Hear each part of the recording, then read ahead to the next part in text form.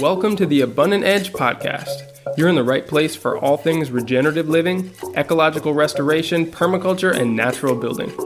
I'm your host, Oliver Gaucher.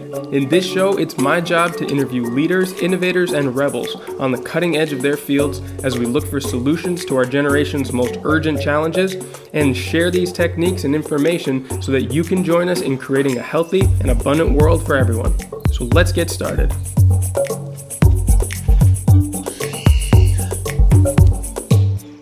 Without a doubt, the most important mission of our lifetimes will be regenerating this planet and creating a new culture based on care and stewardship for all life. But it can be hard to know where to start. After more than 150 episodes of speaking to leaders and innovators in the regenerative fields around the world, and working with clients and organizations to help them reach their regenerative goals, I've compiled many lists of essential skills and steps that anyone can take today to begin their journey towards a brighter future for themselves, their families and communities, and for the ecosystems that support them. Every 2 weeks, I'll send you a new regenerative skill that you can develop and expand on in your own life right away. What's more is that I'm creating a community of skill builders like you who are sharing their results and stories of success to inspire you towards greater action. You can sign up right now in the show notes for this episode or on the homepage at abundantedge.com. Start your week off right by building your skills for a regenerative future. Alright friends and family, welcome back.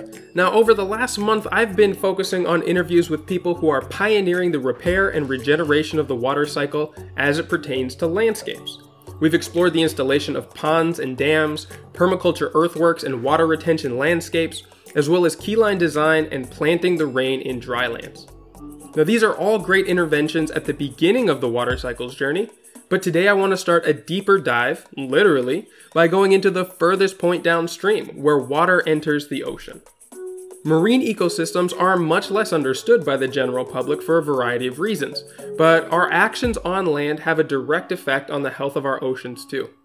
Luckily, there are incredible teams of people looking to address these issues with promising new solutions, and over the next couple of episodes, I'll be highlighting a few of them. So to get started, I spoke with Joost Wouters, an entrepreneur, speaker, author, and the CEO of the Seaweed Company. I got to know Joost first as a co-instructor with me on the Ecosystem Restoration Design course through Gaia Education, and I was fascinated with his presentation and the compelling data on the potential regenerative effects that seaweed and kelp can have in bringing back the health of coastal areas. In his role with the Seaweed Company, he and his team aim to implement CO2-reducing seaweed-based business models at a large scale. It turns out that seaweed is the fastest growing biomass in the world. Seaweed farming itself, if done responsibly, has the power to address many of the ecological challenges that we face today, without the use of land, fertilizer, or even fresh water. It reduces ocean acidification, promotes marine biodiversity, and even absorbs vast quantities of CO2 from the atmosphere. Now, seaweed can also create highly valuable end products. It's a nutritious source of food for both people and animals, and can be used as an environmentally friendly alternative to petroleum-based fertilizers and plastics. Now at the moment, it's a unique untapped resource, and the goal for the Seaweed Company is to unlock the potential of this wondrous resource to benefit both people and the planet. Now in this episode, Joost starts by explaining some of the urgent issues facing marine environments and how seaweed farming can help to address them. We go over the advantages that growing seaweed has over terrestrial agriculture, the high-value products that can be made from different types of seaweed, the many pilot projects around the world that his company has helped to start, and much more. Towards the end, we also examine the roadblocks that are holding back this solution from being more widely adopted, and how those of you listening can learn more and even get involved. Now, I've personally been learning a lot about marine ecosystems through these interviews, and truly hope that a greater awareness will begin to be built around just how essential the health of our oceans is to the health of all life, even to ecosystems that are far inland and away from any saltwater. I'm really excited for this and the next few episodes for exactly this reason, so I'll hand things over now to Joost. Hey Joost, thanks so much for taking the time to be with me today. How are you doing? I'm doing very well, thank you, Oliver. Well, look, I'm excited to get into talking about the world of ocean farming, seeing as we're just on the beginning frontier of this area. But let's start by going into what sort of problems that our oceans currently have that farming seaweed can help to resolve. Well, the oceans are quite under some stress, I would say, for different reasons. So, of course, we have lots of activities in the ocean, like oil and all kind of stuff that is polluting the ocean.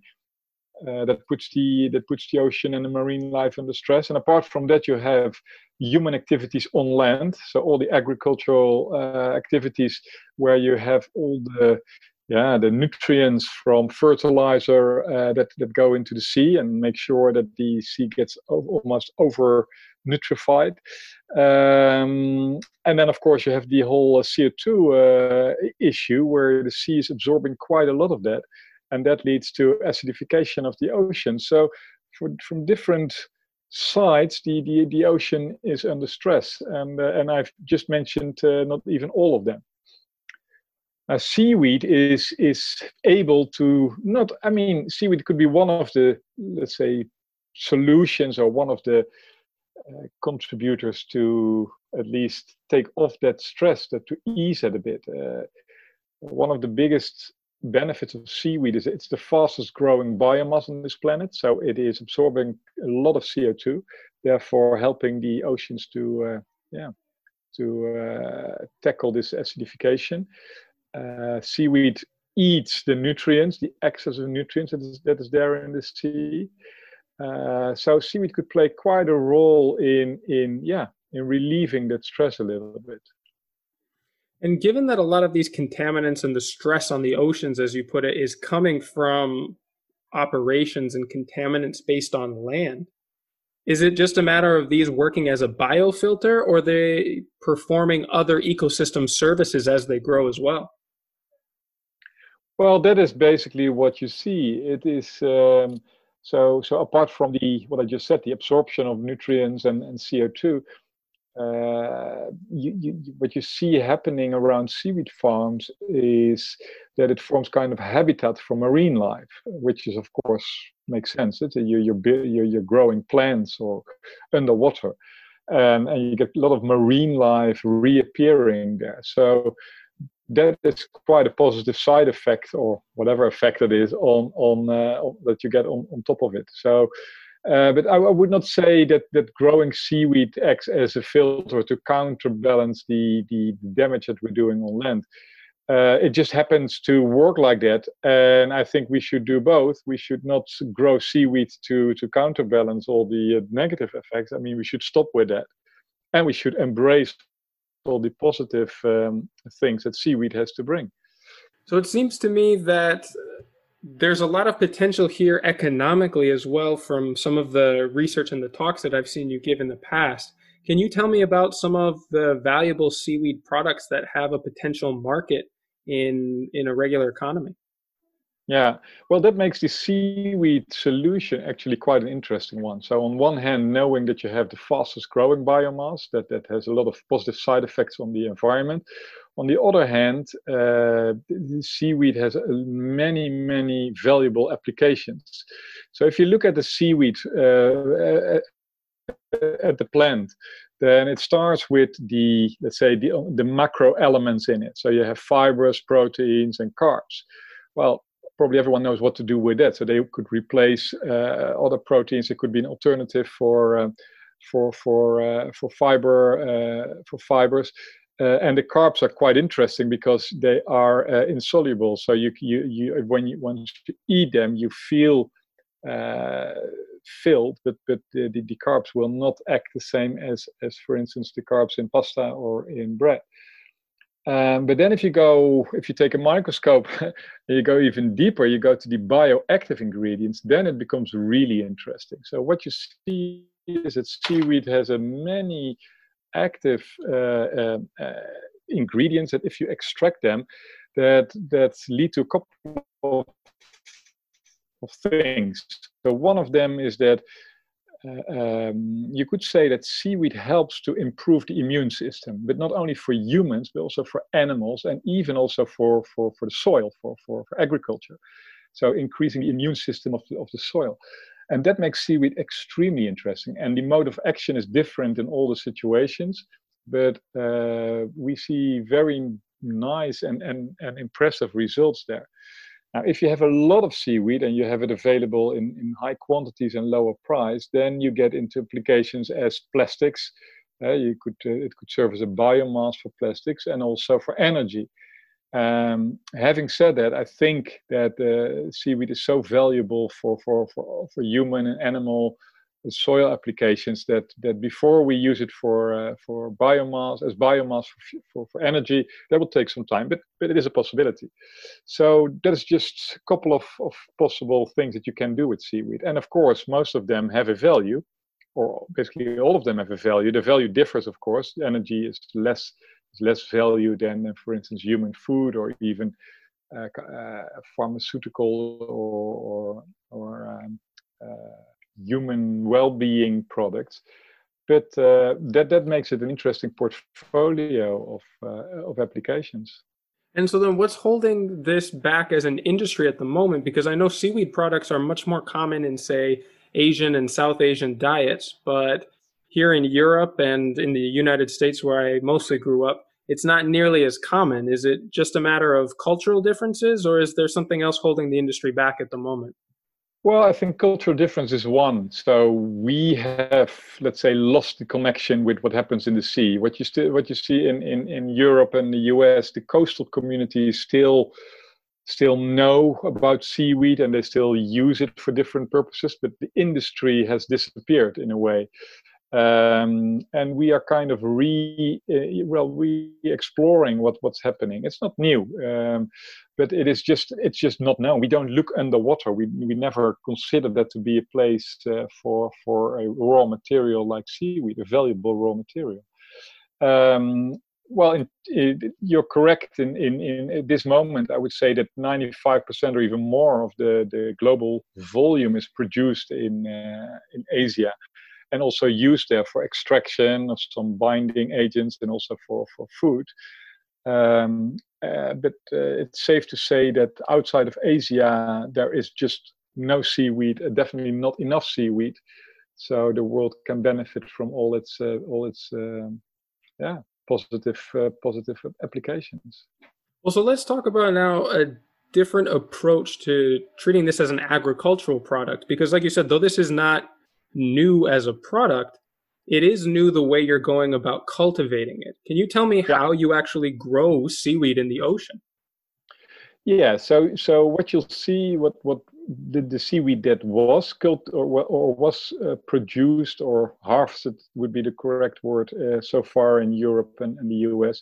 That was all taking place in like wild harvesting. So people are just collecting it from the shores. Now, that is not a real sustainable way of doing it. So we try to cultivate it, and then we enter in the technological challenges here, because you try to grow something in open water with quite hefty circumstances like currents and waves and what have you. But basically what it comes down to, you need to produce, let's say, seaweed seedlings, so the base material. Then you need to find a way to attach that to growth structures. In our case, we use ropes and nets. Then you need to build an infrastructure in the sea that you can connect these ropes and nets to, and that withstands the forces of nature. Then you get to the point where it is ready for harvesting. Then you need to find a way to harvest it, and very important, a way of processing it in a very short time frame. So seaweed, if you take that out of the water, after about 1 hour, it is already disintegrating. So that are quite some challenges, that lead to the current situation that we are still in a very immature industry, I would say. Well, so at the moment, we've been talking about seaweed as if it's just one thing, but I know you've identified a number of different seaweed species in a presentation that I've seen of yours recently, and the different potential marketable products that can be brought from each, as well as the different climates that they require to grow in. Can you go over some of the ones that you've explored most for their potential in farming? Yeah. That's a good question, because indeed we are talking about seaweed as if it was just one thing, but it would be the same as if we talk about trees or herbs. If we are trying to make a meal, no one is putting herbs in his or her meal. You do garlic or other herbs with a specific names. So basically, if you look at seaweed, there are three different categories. You have green, brown, and red seaweeds. Those are the main categories. The brown seaweeds, sometimes also called kelp, you find them mainly in the colder water. So mainly Northern Europe, the US, Canada, along the coast of Chile. There you find um, the kelps, the brown seaweeds. And these seaweeds require also a complete different way of cultivating than, for instance, the green seaweeds, because the green seaweeds, one well-known species called sea lettuce or ulva, that is, for instance, a free-floating seaweed. So it's not connecting to anything. So you cannot put it on a line or a net. So that requires a completely different way of cultivating, for instance, in ponds or in closed areas. And then finally, you have the red seaweeds, and generally speaking, those are growing in warmer climates like Asia, Indonesia, India. And they have yet another way of growing. You could growth. It's like you can take pieces of the seaweed, and then the plant grows out of that, and you can harvest part of the plant and then reuse the bit that is left. So that is roughly the three species, and then you have different names and different species within these groups. So within those categories that you mentioned, what have been the ones that you have so far found success in cultivating? Yeah, that's a good thing to realize. I mean, there are roughly, we know of about 17,000 different species of seaweed all around the world. And I think that is still missing many other species that we just don't know of, or we can't identify as a separate species. Now, of those species, I think there is a maximum of 10 to 15 species that are commercially used and have therefore also a known way of, let's say, cultivating them. That's not a lot. We focus mainly in Ireland on a species called Alaria. That's a very tasty brown seaweed. In the North Sea, in the Netherlands, we grow saccharina or sugarweed. Then in our plant in Morocco, we grow a green seaweed, ulva or the sea lettuce. And then in our farms in India, we focus on mainly on Gracilaria, and that is a red seaweed. All of these we use in our applications. So one is not better than the other or more useful. So we make use of all of them in our blends. And so I've worked in both commercial fishing and commercial shipping. And I know that doing work in the ocean requires some pretty intensive capital investments for the equipment, for the fuel costs. Is this something that would be possible for someone without that kind of financial backing to start on if they were living close to the ocean? Or is it something that you really kind of need a coalition and a team of investors to get off the ground or off the water, so to speak? Yeah. Well, that depends a little bit. If you live on the coast, close to the coast, and there is let's say, a secluded area, non-exposed area like a bay, then it's very well possible to start a small farm there. I mean, in the Netherlands, there is a team of people who are growing seaweed in a harbor. So just between two little piers, they have some ropes and they grow seaweed there. So that's very small scale, but doable. Now, if you like it as a hobby, or if you like it, you can, you can get it to a certain scale, but that is not about the volumes that we are talking about. And for those, you do need capital, because it's it's quite capital intense, as you mentioned. Apart from that, you do need some skills. You do need the right equipment. You need the right vessels. the sea skills. You need to know what to do. So if you don't have any background in, let's say, in any sea or aquaculture related activity, then I would definitely make sure that you hire or find someone who has, like a mussel farmer or a fish farmer or someone who worked in offshore. And that is what we found in the Seaweed Company. We have combined those skills. So we combined the biological knowledge with the engineering knowledge and the financial knowledge. So bringing those three together, that's a good mix of starting a seaweed adventure, I would say. And so I know you've mentioned these different cultivated species in different areas where the climate is appropriate for the needs of the plant. But does this really work out as just another way of monoculture farming just in the ocean? Or is there enough of a diversity of, I guess, other plant and wildlife in these systems that creates an actual habitat for, other ecological systems like we spoke about in the beginning?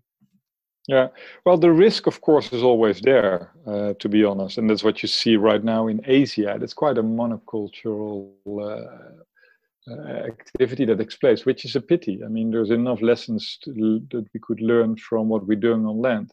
So what we try to do is in our farms is to approach it from a sustainable point of view and work with nature.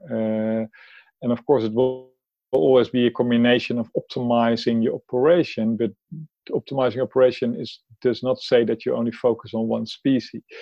Luckily, you do have many species that grow together, and you have quite some complementary activities if you include other, let's say, aquacultural products. Why is it an animal like shellfish or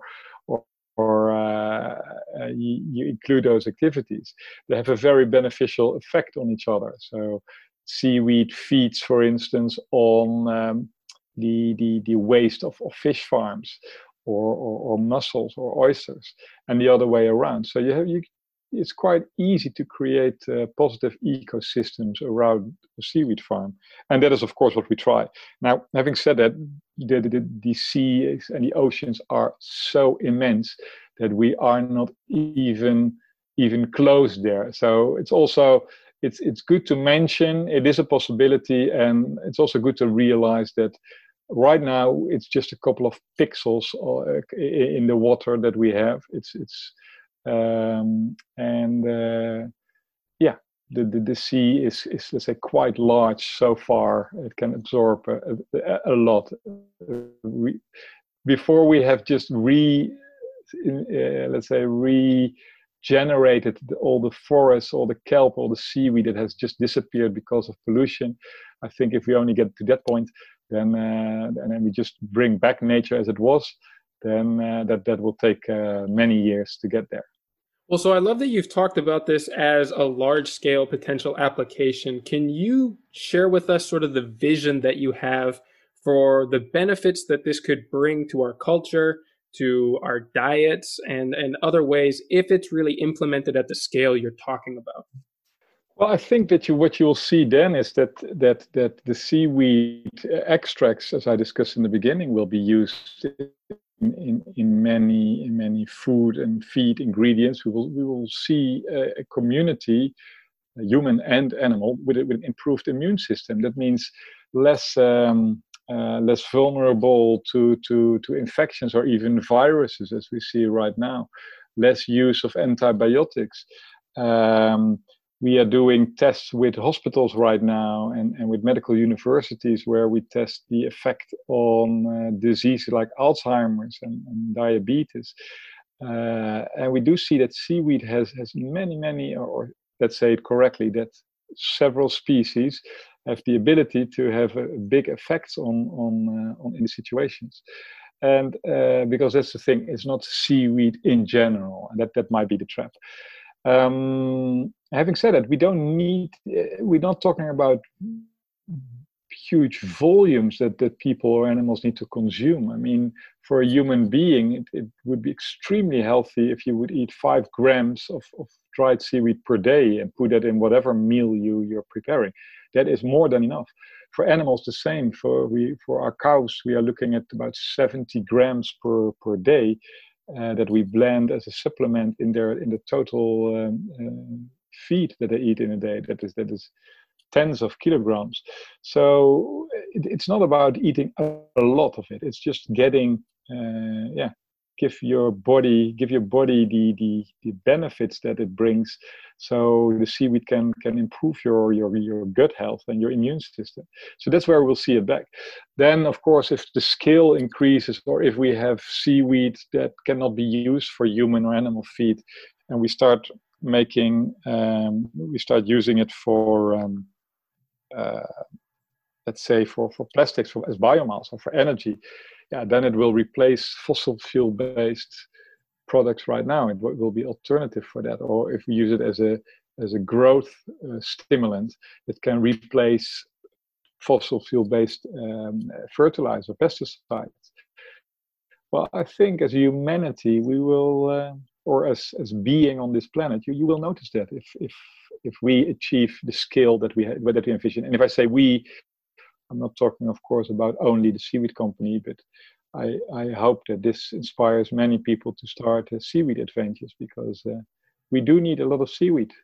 Well, so one of the things that I think could be an unintended positive consequence from this is if people start having a closer relationship to seaweed products and other things that come out of the ocean that aren't simply extracted, like fishing and seafood industries kind of have us relating to it, perhaps they'll think more about their impact on non-terrestrial landscapes as well, and create sort of a connection between our actions here on land and the impacts that they have in the ocean. And I'm wondering, how did you first get interested in getting involved with an endeavor like this? Did you have an early connection to ocean environments, or did this come from a different interest? No, actually, nice question. But to be honest, I was not connected in any way or had any relationship with the sea before I started. No, after some of my career adventures, I felt like I would like to have a tangible impact. I would like to work with something in some area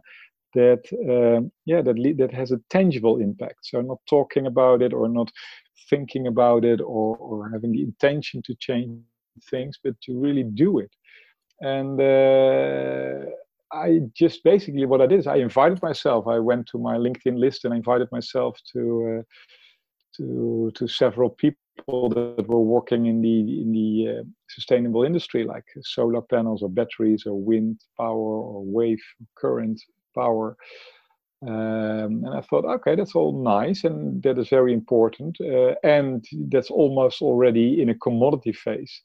And then I ran into someone who mentioned seaweed and what you could do with it. And I don't know what happened, but it was immediately, I fell in love with it. And I thought, like, this is extremely interesting. This is something I would like to find out. And the more you dive into it, and the more I was learning, and the more people I was meeting, the clearer it became. Like, this will be my future. And the rest is history. Not how. Sure. Well, so I've only really started to hear about the potential of ocean farming in this sense in the last handful of years, and I'm wondering, like, are the different people who are pioneering this sector of not just, removing fish and wildlife from the sea, but actually cultivating things in a beyond sustainable way, are you all in close contact? Do you share resources? Are there places where you can go to get the latest information, or are people still mostly operating independently? Yeah, it's the latter, unfortunately, but I think that is a natural approach when whatever, if it's on land or in the sea, or when people try to change systems, they quickly find out that you cannot change a system.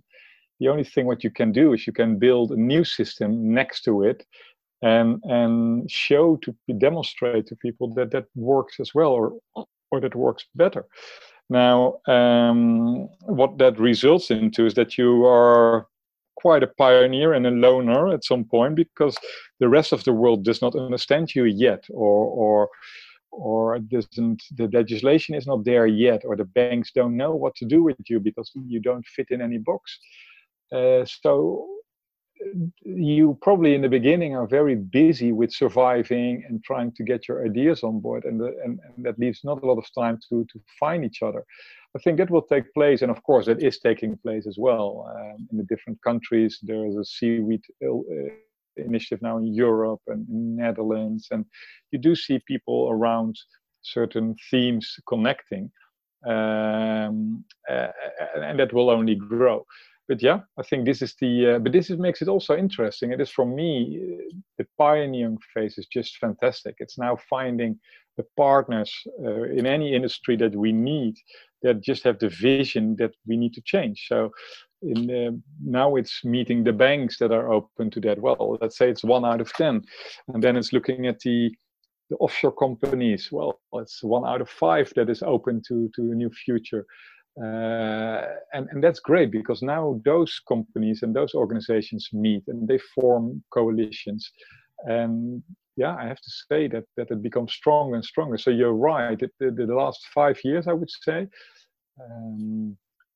these initiatives are popping up, and people are just reacting positive to that. So that's a positive effect, I would say. That's really exciting. And just to kind of wrap up this picture here, can you tell me a little bit about the steps that were involved for you to get your initial project off the ground? Because obviously it's expanded quite a bit. I can't imagine that you started in all these countries at the same time. But to give a bit of a roadmap for someone who might be interested in, launching their own enterprise along this route, can you give me an idea of the steps that it took to get where you're at now? Well, I think it starts with getting clear on your ambition and your passion. So what you see, especially in seaweed, is that either you are really, you like it and you would like to build your farm in your local community. So you want to keep it small scale, and that could be very, very nice. And then you can do it with little resources. Or if you have ambitions that you want to, let's say, grow or start an industry. If it's the latter, like in our case, then you need to make sure that, first of all, check that you're crazy enough, stubborn enough, because just counting the times and moments, that would be more than logical to stop. We could justify really already 10 times that we would have stopped on our way, but we didn't. So you must be quite determined to continue. And then it's really about finding the right people and the right attitudes. It's not so much about the technology and the finance and the biology. All that knowledge is already there. It is about finding the right people with the right attitudes that can bring that together and act in the same way. And then it can go pretty fast. So we started with one farm in Ireland, and we built a kind of ecosystem around that. So we worked with a local contractor, and we found the right people. And we in the beginning we were just improvising with our materials. But what we did is we tested everything already for scale. So we were not testing just one thing and then see how it worked and then see the next year how it would continue. Now we were already testing on the scale that other people had their, let's say, their operation, the size of their operations. And therefore we could make huge steps. So after one farm in Ireland, the second popped up and the third, and we have a big hatchery where we grow our base material, and then an opportunity in Morocco started, and we met someone. So it's always finding, every new operation starts with 1 or 2 persons that we meet and that form the right fit and have the right attitude and share the same ambition. And then they can almost set it up there locally and make it a growing business there. So what we need to let go of is that we control everything. So it's really like our company is also growing organically in a way. So Morocco is growing in a certain speed, and India and Ireland, and And I don't know what other farms will operations will pop up or root. And you need to be able to be okay with that, I think. And then it can go pretty fast. So in 2 years time now, was it 2 years, 2.5 years, we have grown now to about 16 people, and the 5 or 6 farms we are working on. We're attracting quite some attention from governments, from communities. Then you end up in a kind of positive spiral. Wow. Yeah, it really sounds like collaboration has been key to this effort because there's so many arms of the operation. And I guess what I'm wondering is, seeing as this is really pushing the boundaries of agriculture and aquaculture as well, are you collaborating with universities or research operations in order to study the outcomes of what you're doing? Or are there ways for people to come and help out and perhaps get training in these operations in order to learn more? Well, that would be ideal, of course. But having said, as I said, we're still in a kind of pioneering phase. So it's not like we are not a big corporate organization that has the luxury to spend a lot of time and energy to train people. So the training is always on the job if you want to train, and it's very much triggered by the person, him or herself. If you don't take the initiative, nothing will happen. What else? Can you repeat the second part of the question? Sure. I mean, just as far as, because this is so new, where are you finding people who have the skills, or finding ways of training people to the skills that are kind of unprecedented up until now? Or is it just a matter of kind of finding people with related abilities that you can redirect into the context of what you're trying to accomplish? No, I think one of our approaches, we never look for people. We never have vacancies.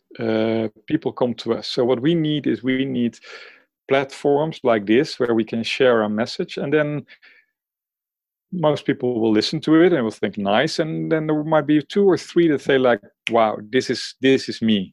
This is what I want. And they come to us.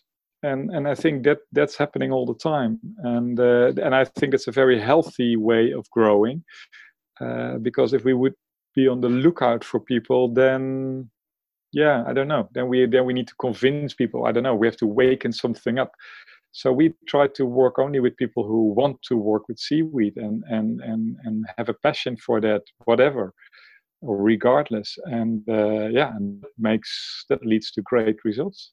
Now, from the previous interviews that I've done in this podcast, as well as my own experience working on farms and managing a permaculture farm in Guatemala before coming to live here in Spain, one of the things that I think is often not understood in agriculture is that it's not difficult to create a product, to create a produce, or grow something, but finding a market for it and creating a value added product for that market is much more the difficulty, and this is really where the business skills come in. How have you started to figure that out for the products that, like you said, are not very common in many of the markets that you're looking to enter? Well, that's one thing that we bring in our let's say combined skills is, apart from the biology side and knowing what seaweed can do and what ingredient can lead to what effect, we bring in, of course, a lot of commercial and marketing experience.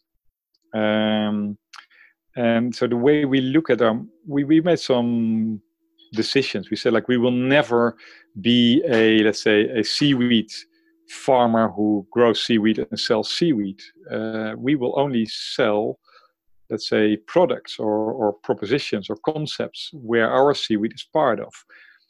And that means, because we know the moment we are already, let's say, supporting a new industry moving immediately into commodity and in discussions about margins, that's not going to help it. So we know that our role in here is to keep a premium price, but find the concepts that justify that. So it's not only asking a high price, but it's more like finding all the benefits and creating clear propositions of what seaweed can do. So people are willing to pay for that, because they know, if I pay this amount for that product, my return will be 300% or something like that.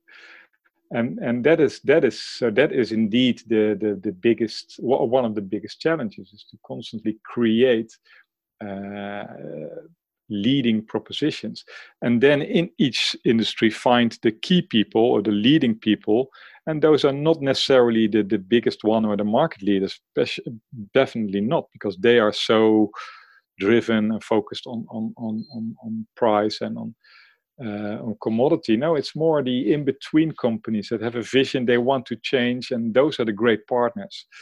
And then you need only one or two in each industry, and together you'll create and you pave that path. So that's basically our approach so far. And of course, we attract a lot of demand right now, and that makes it also interesting for smaller farmers to just link up with us. So we buy as well seaweed, as long as it's grown, certified in a sustainable way. We buy that from smaller farmers, and we can use it in our markets. And that's of course a benefit if you focus on that, because we have the demand for a lot of seaweed. This is all fascinating, but I gotta ask, what of the products that you've seen come out of seaweed, or perhaps even your own products, are you really personally excited about, or do you use on a regular basis? Well, I eat seaweed every day, seaweed anyway. So I put it in the dried blend of seaweed, and I put it in my smoothies or in my food or in my soup. So that's not really a product. That's more like raw seaweed. I am extremely enthusiastic about our sustainable farming line, what we have. So we are now basically using the sea to improve what we do on land, and I like that concept a lot. So we have different blends for different animals, for cows and pigs and chicken, to really improve the welfare of those animals. And that leads to extremely impressive results, like no more antibiotics, reduced stress, and therefore no injuries, and quite some nasty things that happen that we tackle. And apart from that, we for the agricultural side on the land, we have our bio growth stimulant, and that is also what I just said in the beginning. It's like a immune boost for the soil. The soil becomes richer; it can absorb more CO2.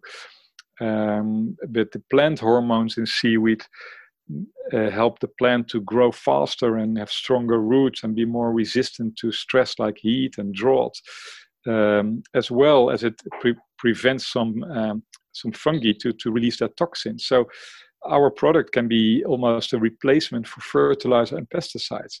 Well, that is making me extremely happy, because then that's like that. Those are the problems that we're facing right now of our, let's say, our land-based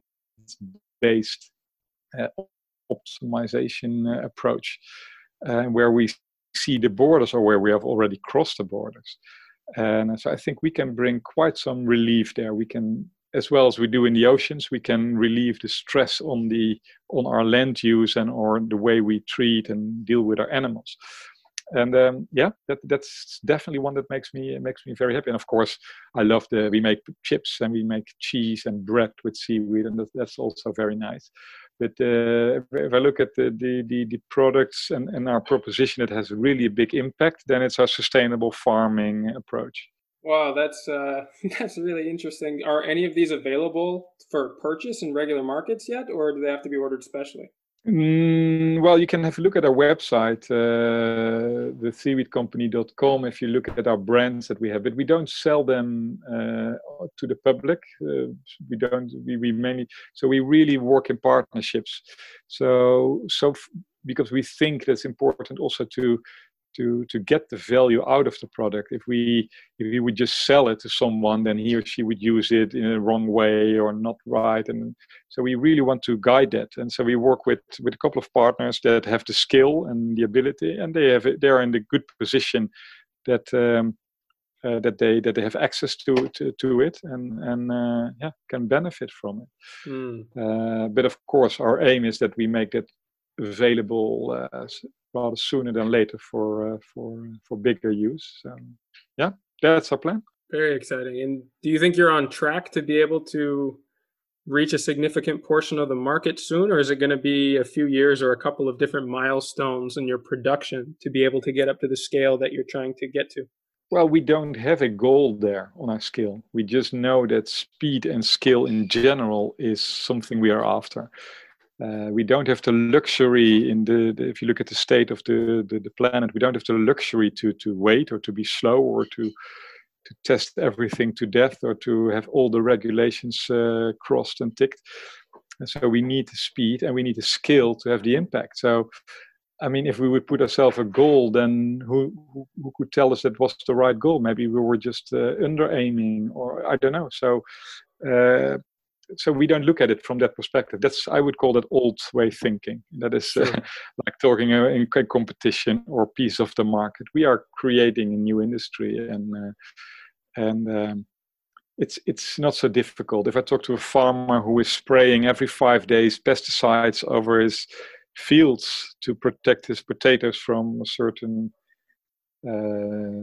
fungi, and he uses gas masks to protect himself, and I ask him, are you putting that over your field? Yeah. And are we eating that? Yeah. So that is assumed, or I suppose there would be an alternative that would be safe. Would you use it? Oh yeah, immediately. And that is the way that's what I hope that happens, that people start thinking. If you right now we use certain fertilizers and then if you put it over your land, then the horses cannot graze there for 2 weeks. Why not? Yeah, because it's dangerous. Why do you put something over your land that is dangerous? I mean, I don't get that. So I think that we offer very nice alternatives that people see the benefits from very quickly, as soon as they see that the results are at least the same, and especially if the results are even better than their alternative they're using. Well, before I go, can you tell us how people can get in touch with you, learn more about your operation, and find out more about your products? Well, I think the easiest way, you get a little glimpse of what we're doing, is on our website. So it's www.theseaweedcompany.com. Yeah, that's the first step. And the other, I would say, that if you Google and you look for the different seaweed stories that are there and the applications, you'll find a lot. That would be a way to start. Fantastic. And then the people that really want to continue their career into seaweed, they know how to find me. No problem. There you not go. Going to tell them. All right, to you as sea adventurers, you know who to contact if you want to get into the seaweed business. Well, Joost, thank you so much for taking the time. I've really gotten a lot out of the presentations that you did in the Ecosystem Restoration Design course, and I'm really excited to be co-teaching with you on that. It's really exciting, the applications and the future possibilities for seaweed farming and changing our relationship with the ocean in general. So thank you so much for taking the time. You're welcome. All right, that wraps things up for this week's episode. If you enjoyed this interview and want to find more like it, as well as articles and other resources, you can find the full library of previous podcasts at abundantedge.com. The best part is that you can search by category, topics, or keywords on our brand new website rather than scrolling through more than 140 interviews. I've spoken to experts on everything from growing your own food, building homes from natural materials, beekeeping, vermicompost, permaculture design techniques, and so much more. Before we go, I just want to say thank you so much to those of you who have taken the time to reach out to me via comments and emails. Your input helps a lot in making this show the open conversation and exchange of ideas that it's meant to be, and it helps me to make better content on the topics that you're interested in. If you have any insights, advice, suggestions, or questions, be sure to send them to me at info@abundantedge.com, and I'll look forward to being in touch. New episodes come out every Friday like clockwork, so don't forget to subscribe to the show through our website or through your favorite podcast streaming platform. And I'll catch you on next week's show.